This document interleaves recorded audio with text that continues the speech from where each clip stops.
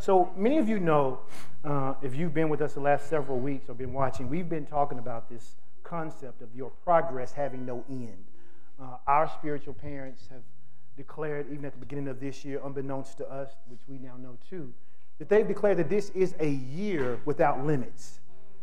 We said at the beginning of the year this was going to be our year of great progress, that this was a year that God wanted to take us to new heights, to new levels. He wanted to develop our relationships deeper. He wanted to cause us to have promotions on our jobs, to be leaders in our community, and to be the head and not the tail, not just in the sense of our finances, but in everything that we do.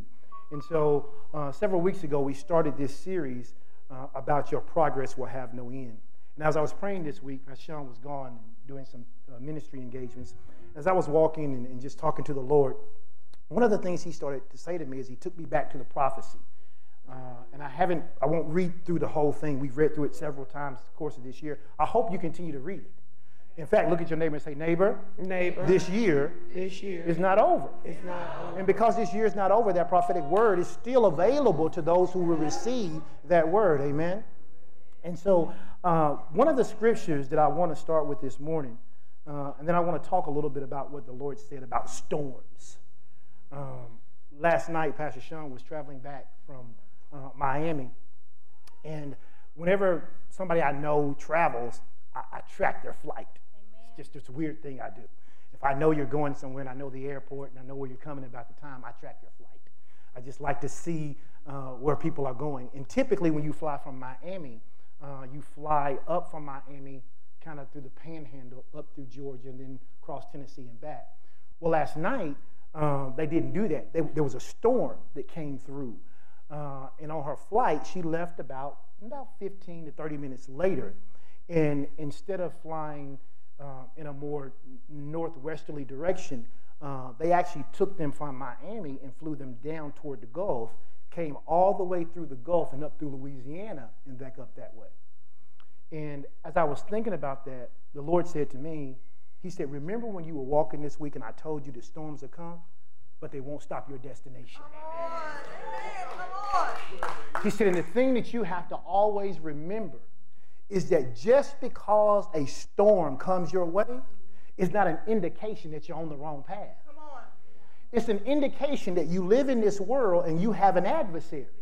And the adversary wants to put roadblocks and obstacles and things in your way to see whether or not you will just cave in, give up, and quit, or if you will trust God to find another way. Come on. And so this morning I thought, man, I want us to continue talking about this concept that we've been discussing about how God really wants to progress us with no limits. And so I want us to take a look at Psalms 119, verse 96. And you guys know this is one of my favorite scriptures. I just love what it says. And we're going to read this out of the Amplified Bible. Psalms 119, verse 96 says this. It says, I have seen that all human perfection has its limits. No matter how grand, no matter how perfect or how noble. But Lord, your commandment is exceedingly broad and extends without limits even into eternity. In other words, he says that no matter what the destination is, he says you can have the perfect plan. You can have everything laid out. You can have all the resources. You can have all the networks. You can have everything lined up the perfect way. He says, but everything that is created with human hands, at some point it has a limit. Mm-hmm. No matter how perfect it is, at some point the perfection is no longer perfect enough. He says, but God's commandment or God's word, he says, not only are they exceedingly broad, he said, but they are without limits. Mm-hmm. So if God tells you, I'm going to heal you, it doesn't matter what a doctor's report says. If God says to you, this is the year I'm going to get you in that house, it doesn't matter what the interest rates are. You have to be a person who says, I trust and believe God. God has called us to live a life of unlimited possibilities. A life that is both extensive and broad, and one that exists without limits. Tell your neighbor, say, neighbor, Say, I'm designed and engineered to live this life without limits. Understand this. The Word of God is crystal clear that we have an adversary. So no matter what God has told you to do, it doesn't mean that there won't be challenges. The fact that there are challenges is indication that God is right and somebody's trying to stop you. The Bible says in 1 Peter 5 and 8, it warns us by saying this. It says, be sober-minded. It says, and watch with diligence, because your adversary, and then he's clear about who that adversary is. He says, the devil prowls about as a roaring lion, seeking whom he may devour. This is why Jesus himself warns us in John 16 and 33 when he says, these things have I spoken unto you, that in me you might have peace. Somebody shout peace. Peace. That word peace is the Hebrew word shalom. It means nothing missing and nothing broken. He says, in me you shall have nothing missing and you shall have nothing broken. He says, but in this world you shall have tribulation. He says, but be of what? Good cheer. Why? For I have overcome the world. Look at your neighbor and say, I already won. I already won. That's what the prophetic word that God gave us says. You are blessed. You are ready and you shall win. Somebody shout, I already won. I already won. And because you've already won, it's just a matter of walking this thing out. This statement from Jesus, the one that he says in John 16:33, it lets us know that in life we will have to face some storms. But that doesn't mean our life is not designed to be limitless. Here at Fellowship of Champions, we say this all the time. Being born again does not exempt you from what? Life's challenges. You are born again, but that does not mean that you won't have life challenges. Never approach life by saying, why me? Approach life by saying, it's me, but I'm with God. Because with God, all things are possible. We must understand that storms only test our faith, and that ultimately they reveal what's in our character. In fact, even in the prophetic word that God gave us to guide us through 2022, it says this. If you remember, there's a quote in there. It says, and even if you see trouble, remember, for every circumstance that shall come your way, you are already what? Blessed. You are already what? Ready. And you already what? Win. In order to live a life without limits, we must be willing to do things God's way. Amen. And this morning, that's what we want to talk about. How do we do things God's way? One of the things Pastor Sean talked about this morning in the early broadcast, the online service, is the power of being obedient. Amen. One of the things she said was that if you think about it, the enemy says, Kedron, if you do everything God tells you to do, it's going to limit you. When the reality is, if you do everything God tells you to do, he takes the limits off your life. Yes. And so we have to learn, if we're going to progress without limits, if we're going to live a life without limits, the things we have to do is learn how to honor God. Preach, preacher. Yes. Preach, Pastor Bay. You messing up all my notes. No, I'm on mine. So y'all know Pastor Edwin don't let me see his notes, right? You know he don't let me see his notes. But you know, I don't need no notes, so it's okay. I really want to just share that I believe if you'll walk with me, you'll see how this ties into what it is that Pastor Edwin is saying, that God wants us to live with no limits. And one of the things that you have to begin to develop is a champion mentality. Well, a champion mentality in the kingdom is an obedient mentality. Obedience is how you build a champion mentality. And you have to learn how to do what the Lord is telling you to do, even when it doesn't make any sense. And one of the things that I was saying in the earlier broadcast is that one of the biggest challenges for so many believers is that you love Jesus, but not more than your own opinion. So you love Jesus enough to lift your hands. You love Jesus enough to do the dance. But when Jesus says, this is my way for you to be set up in freedom, you don't love him enough to dethrone yourself. And so many people walk in cycles in spite of hearing prophetic words because you did not decide before that obedience was your position. So when you believe you have an option that supersedes and is better than what God said, you take the escape. As a result, many believers live in a continual state of pain management, but never freedom. My God. You do just enough to get free, and then you go back to the old life. But the people who want to live in victory have to make a decision that obedience is my position, even if it seems it costs me everything. So the scripture that I used at the beginning, it says, your progress will have no limits when you come alongside me. You will never stumble along the way. That refers to wisdom.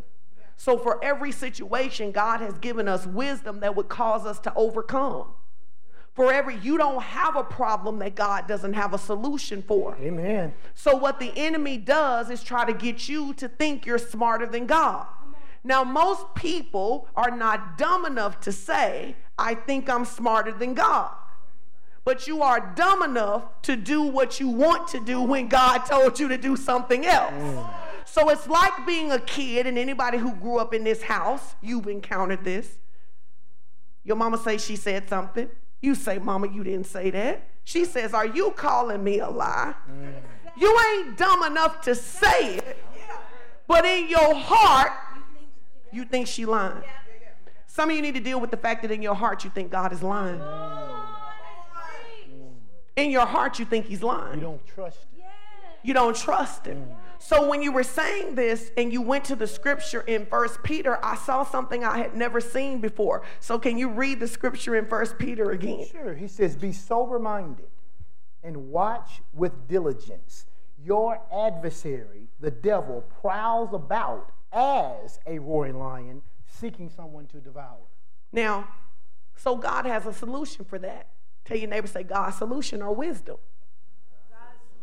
The problem is that God's solutions don't make sense to carnal people. And you can love Jesus and be carnal, I want to tell you that. So his solutions don't make sense to you. So I was thinking about this scripture I've never connected before together. In Malachi 3, in the tithe, he says, bring the tithes and the offering into my storehouse. And I will do what? Rebuke the devourer. For your sake. For your sake. Now, this scripture right here tells us there's a devourer that's coming. There's an adversary looking for an opportunity to devour you. So God says, I'm going to give you something to do before the adversary shows up so you don't have to war so I can get involved. So in Malachi, the 3rd chapter, in the 11th verse, let me go back to verse 8. It says, will a man rob God? Absolutely. Will you have robbed me, wherein have we robbed thee in tithes and offerings? You are cursed with the curse, for you have robbed me, even this whole nation. Bring ye all the tithes into the storehouse, that there will be meat in my house, and prove me herewith, saith the Lord of hosts, if I will not, first promise, if I will not open up the windows of heaven and pour you out an empowerment, and there won't be room enough to receive it. So he says, if you care about what I care about enough to do what I said, the reward for that is that I'm going to open up the windows of heaven and empower you so much you won't be able to keep it all. That's the first thing. So understand the strategy of the enemy is to get you to argue about whether tithe is Old Testament or New Testament. You having a debate about whether it's law or not law. It's a promise attached to it. He says, if you bring it to me, I'm going to empower you. But then he goes on and says something else. He says, and I will. Some of you spend so much time fighting the devil, but he says, I will rebuke the devourer. You fighting the devil. He like, if you would do what I told you to do, I got this. You stressed out. You've been on another 30-day fast. Still ain't seen no breakthrough. You laying on your face, not sleeping at night. Your skin messed up because you sunk all in. And you got jaundice because you don't drink water because you fast Kojic and you can't even sip no water. And you're still in the same situation when he said, I've given you an answer. I've given you the answer. And that is the problem in today's culture. You use an example with the tithe, but you can take that to anything, because in today's culture, what happens is that the lines that divide right and wrong become more blurred and blurred every single day. When we grew up, even though we wasn't supposed to be listening to secular music, when we were listening to Ice Cube, but we pulled it back to church, we at least turned the music down. Now, young folk don't even turn the music down. Whatever they saying in the music, they pull up on the church parking lot with it. Listen, I ain't saying I was perfect. My mama's here. I'm making a confession. When I was a kid in high school, I cursed. Act like you didn't hear that, mama. But you know what my mama never heard? You cuss. Now you got kids cussing with their parents. Cussing at their parents. Because the reality of it is, what the enemy wants to do is he wants to blur the lines between right and wrong so you don't know which one you're doing. He wants you to be able to do wrong and call it right. And while there may be ambiguity in the world, there is none in the Word. There is none in the Word. There is no ambiguity. So because you call it right, don't make the Word call it right. So you may be doing something and say, well, it's okay, everybody do it. It's okay, my neighbors do it. It's okay, at our church we do it. It's okay, my pastor does it. It doesn't matter you calling it right if the Bible called it wrong. And so what happens is we need the Word of God to be real in our lives. The Bible says in Hebrews 4:12, it says that the Word of God is as sharp as a two-edged sword. It says it is so sharp that it literally separates the soul from the spirit. It separates bone from marrow. It separates like a surgeon's scalpel, separating an infection from good tissue in the body. It separates life from death, right from wrong, good from evil, and what is truth and what is false. And if you don't live your life based on the Word, you won't know which is which. You won't know which is which. It's the reason why you see people doing things and you hear Bible-believing people say, well, you know, the fornication used to be wrong. We're just human. Nobody drives a car without test driving it first. But it don't matter how many people you sleep with, it'll never make it right. Well, we used to tithe, but you know, now I put my money in my 401k for the future. Okay. But what you're doing is you're robbing God, trying to set up your future. The Bible says that nothing you do will last if you don't honor God. One of the things we said this morning, we talked about this phrase that people say when it says someone serves at the pleasure. You know, we're getting ready to have a new governor's race, and we're going to have a new governor. Our current governor is terminally, so it's going to be a new governor. And whoever that new governor is, there are certain positions that report at heads of state that serve at the pleasure of that governor. But we were talking and we were saying that people really don't understand that phrase, because when it says that I serve at the pleasure of, what it really means is it's my honor to serve you. So if you serve, if your life, you've given your life to the Lord, and you say, Lord, it's my honor to serve at your pleasure, then really it should be your honor to serve the Lord. And if it's your honor to serve the Lord, guess what? Obedience should be something you're happy about doing. It shouldn't be something you have to fight God on. And we talked about that the maturity should be that when you're a kid, maybe you're throwing temper tantrums. But some of y'all been in the church a long time to still be throwing temper tantrums. And if your 16-year-old was in Target rolling on the floor because they couldn't get a toy, we trying to understand what's happening up in here.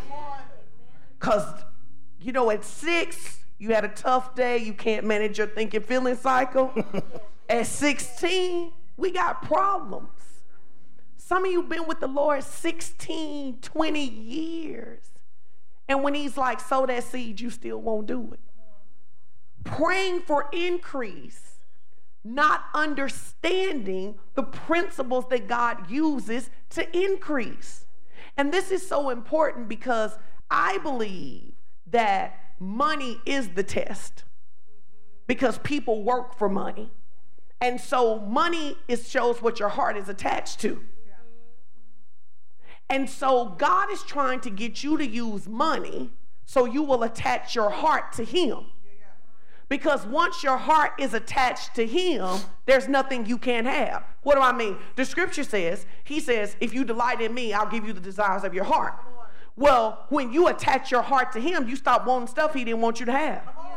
You don't want the house if he don't want you to live in it. You don't want the car if he don't want you to live in it. You don't want the job, no matter how many benefits they offer. So instead of trying to sow seed to force God's hand, you're sowing because you love God, which then enters you into a new dispensation. So I was saying to Pastor Edwin that God's will for us is to prosper and to be in health. Because this right here, if you don't take anything else from this message, take this. God is looking for some people he can make a billboard for his goodness. He's looking for some people that he can make a billboard for his goodness. And you need to hear this, that one of the reasons that the enemy fights to keep the church broke is because money is the tool to win people's hearts in many occasions. What do I mean? God is looking for your family to have so much increase that he could send you to Target right now to buy somebody's groceries, and you could do it and still get your groceries. And then when they say, why would you do this? You would say, because Jesus loves you and he sees you. But what he's looking for is a people who will say, I serve at the pleasure of the king. You need me to be a stay-at-home mom right now? Own it. You need me to work a job I don't really like right now? Own it. You need me to forgive this person? Own it. Because I serve at the pleasure of the king. This is so important because God's desire is that our progress would have no limits. And there are places that God needs you in the world that you cannot go when you are broke. See, the body of Christ, you don't understand that when God puts a desire in your heart for a vacation, yes, he wants you to relax. There's also somebody at that resort he wants touched. That's right. The reason that there's a desire for a certain kind of car is because at the gas station, somebody go ask you how you got that. And you can talk about how the Lord... See, you got to understand, God uses everything. So the enemy works to make you think that money is a carnal, separate thing. And you don't understand that God uses money both to get your heart and then to use your heart to get their heart. So God is looking for some people that are willing to be distribution centers. So I want to say this. The enemy tempts, but God tests. You want a scripture? Deuteronomy 8:1. It says, and he led them through the wilderness, and he allowed them to hunger, so he could feed them with manna, and he could show them what was in their hearts. See, people say all the time, we've been in ministry 22 years, people always say this, you know, Pastor, if I had $1 million, I would give more. No, you wouldn't. You're lying. Yep. You know how I know? You won't get a $10 he told you to give right now. So you're deceiving yourself. So people don't understand that the way the kingdom works is that when you say, God, I'm looking to limit, to increase with no ends. God is like, cool, let's put you in a training program. No, okay. You're like, cool. Like, really, you're like, God, I want to progress with no limits. He's like, there we go, Chris, training program. And then he starts training you, and people don't understand how God trains. Faithful over little, ruler over much. See, you think missing prayer is just you missing prayer. But the intern program says you're not ready to handle more. You think spending the $1 when the McDonald's drinks was $1 on the person behind you is just $1. The intern, your angel reports back and says, oh, they're not ready for a $5 test. You think that when the Lord told you to give that $20 to somebody you can't stand, your sister who didn't pay you back the last $20 you gave her, you think it ain't wisdom to give, but it's rebellion not to. Somebody said, ooh, child, see, you can always tell when you hit a nerve right there. And do you know why you would think you could decide who was qualified to receive? You don't serve at the pleasure of the king. You serve at your pleasure. When the king says, this is what we're doing, it's what we're doing. If the king says, take that $50 and give it to the homeless person, and you say, they could get a job just like me, then the intern program says, oh no, they're not ready to handle that $500,000 income that I want to give them because they don't follow instructions. That's why in Galatians it says, you can't deceive God. It says you can't deceive him. He's going to test you in your obedience. You know the thing I love about God? God is so gracious and so kind. He will not tell you that you're stupid. You've literally been trying to pass the same test, like you've been in first grade in obedience for 13 years. And he never says, ooh, you dumb. He just says, let's find another teacher. Let's send another way. Okay, they didn't get it when Pastor Elwin said it. Let's try Pastor Ralph. Let's have a random person walk up to them and say it. Because God is so invested in you living limitless that he will keep bringing you the opportunity for promotion. And I think that this is so important. And I was saying to you that the Lord had given me things to say in the house because there are things I say when I go out. And you guys need to hear this. For years, we gave at a level that we didn't tell other people about. And we didn't tell other people about because we didn't want y'all out here talking about we was trying to hustle you out your money. But even if someone has hustled in seed time and harvest, it doesn't change that it is the principle that God has set forth for your increase. Why is this important? All economic indicators tell us that we're about to go into a worse economic season. So who's going to be preserved are the people who have not put their heart to what's here.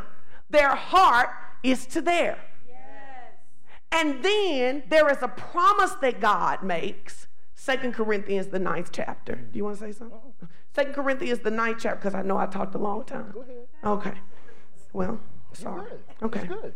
2 Corinthians, the 9th chapter, in the Amplified version, it's a scripture that'll change your life. And not only will it set you free from financial woes, it will cause you to have an advantage in every situation because God needs you in the right place at the right time. So now it's not just about you needing that, you wanting that, you desiring that. It is that heaven needs you there because you proved that you could be trusted with the $5 with the homeless man. You proved that you would forgive the debt that somebody owed you. You proved that you would sow your TV money. You proved that you would be faithful. And in every test, he opens the door and takes you into a new place because he's found somebody who will serve at the pleasure of the king. I'm trying to help you. Listen, you ain't got to change, but let me tell you something. You ain't got a budget. You ain't got a financial plan that will ever outperform the kingdom of God. They are the only returns that increase year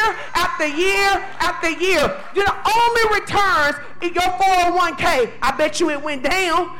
Anything you in, I bet you it goes up and down. You know what doesn't go up and down? The kingdom of God. And God wants you to live there, one, because he loves you. Any parents in here?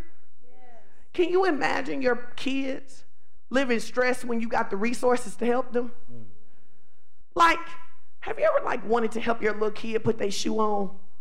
And they just straining to put their shoe on. Putting it on wrong. Putting it on the wrong foot, turned the wrong way. I got it. You actually don't. You don't have it. That's why it's taking us 37 minutes and you still don't have but one shoe on. And you're like, would you just let me help you? Seed time and harvest is God's way of saying, would you just let me help you?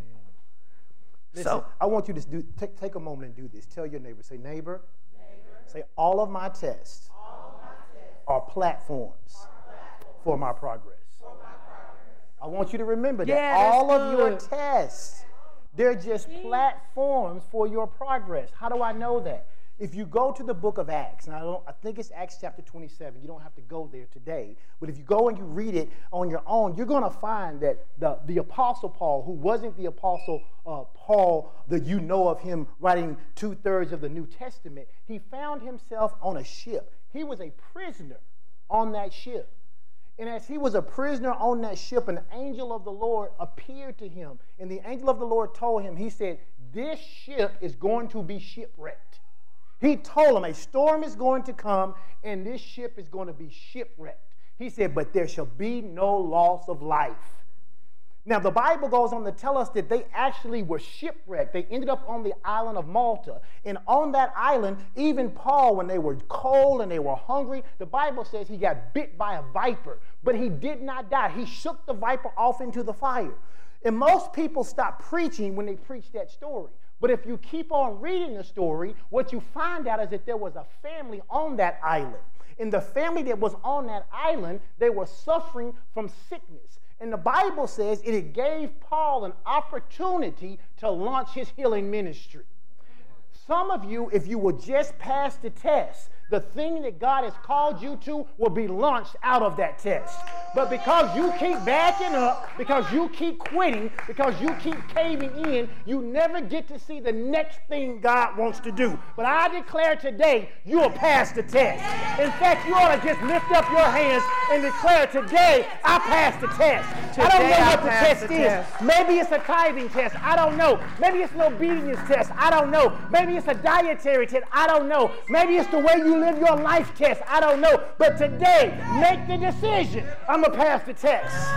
Because every test you have becomes a platform for your progress. The enemy wants you to think that this test is designed to stop you and to make you reach a stalemate. But God says, no, I am putting this, because God doesn't tempt. He does test, just like you said. But the test ain't for him. It's for you. Because how do you get promoted? How do you get promoted? You got to take a test. So you can prove what's in your own heart. You say, God, I love you. I trust you over everything, even when you get laid off. Yeah. Come on. Are you going to trust me? Are you going to trust me when you get a bad health report? Are you going to trust me when your kid's wilding out? Are you going to trust me when everything that you had planned out crumbles? Will you still trust me? Tell your neighbor, say the answer is yes. The answer is yes. Because it's an open book test, okay? In case y'all was like searching for the answer, the book is open. And to be clear, God has always, look at the word, God has always put before us twos. He's always put before us twos. He says, I put before you what? Life and death. You can choose what? Heaven or hell? You can have sickness or health. He's always given us two. Be clear, there is no third option. You will either serve God or not serve God. There is no middle ground. I know we read in Revelation, he says, I would that you be hot or cold, because if you're lukewarm, I'll spew you out of my mouth. There is actually no lukewarmness in the kingdom. You are either serving him or you're not. And you got to make the decision, am I willing to serve God even in the areas that are uncomfortable for me? Because see, it's easy to serve God. Well, I used to not like Brussels sprouts. I hated them. I just did not like them. I think they tried to get me to eat them one time as a kid, and I just hated them. I've grown up. My palate has become more refined. I like a good Brussels sprout now. But back in the day, if you said the Lord said don't eat Brussels sprouts, I'd have ran around this church agreeing with God. Why? Because I wasn't going to eat them anyway. Some of you only obey God when you wasn't going to do it. You wasn't going to obey God anyway. And so it's easy to agree with God. But will you agree with God on that thing that you know you're supposed to do, but it's hard to do?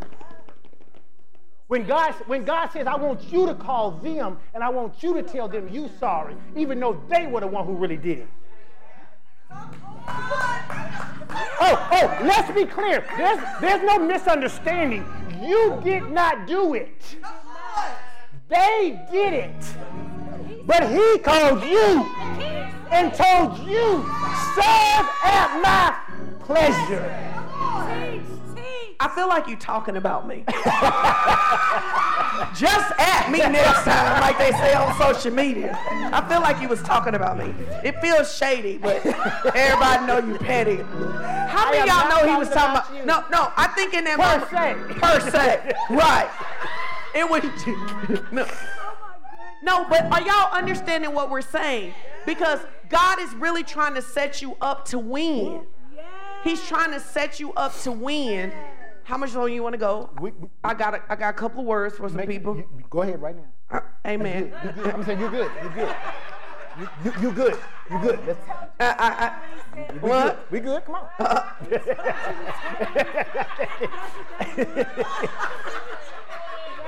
I feel so pressured in this moment. You asked. I want to tell you, though, that God is trying to set you up to win. He does want you to win. And I want you to understand that the things that you have been wrestling with, that in your yes is victory beyond anything you have ever seen before. In your yes. In your yes. You have to make the yes before the test starts. And then you got to stick to the yes when the test is going on. And some of you keep walking out of the exam center. But you need to sit through it. Because God is going to raise you up. Let me tell you why God raises people up. 3 reasons. To glorify him. God always go get maximum glory out of our lives. God is an investor. Contrary to what people think, he gave one son for many. He's looking for a return. Number 2, he loves you. He does. He wants you to live a good life. Absolutely.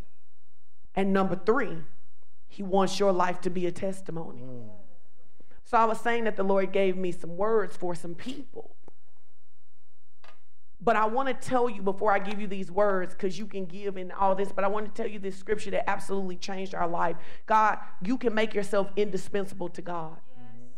You can make yourself indispensable to God. 2 Corinthians, the 9th chapter, in the 6th verse. It says, remember this, he who sows sparingly and grudgingly will also reap sparingly and grudgingly, but he who sows generously, that blessings may come to someone, will also reap generously. This is the mindset most people have missed about seed. Seed is not for you. Seed is from you to get what God has for someone else, and in return, he rewards you for being obedient. It says, will also reap generously and with blessings. Go to the next verse, because this is the verse that changed my life.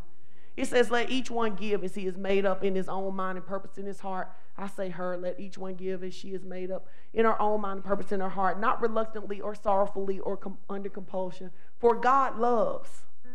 Yes, he does. It tells you what God loves. He takes pleasure in. It says he takes pleasure in. And prizes above other things.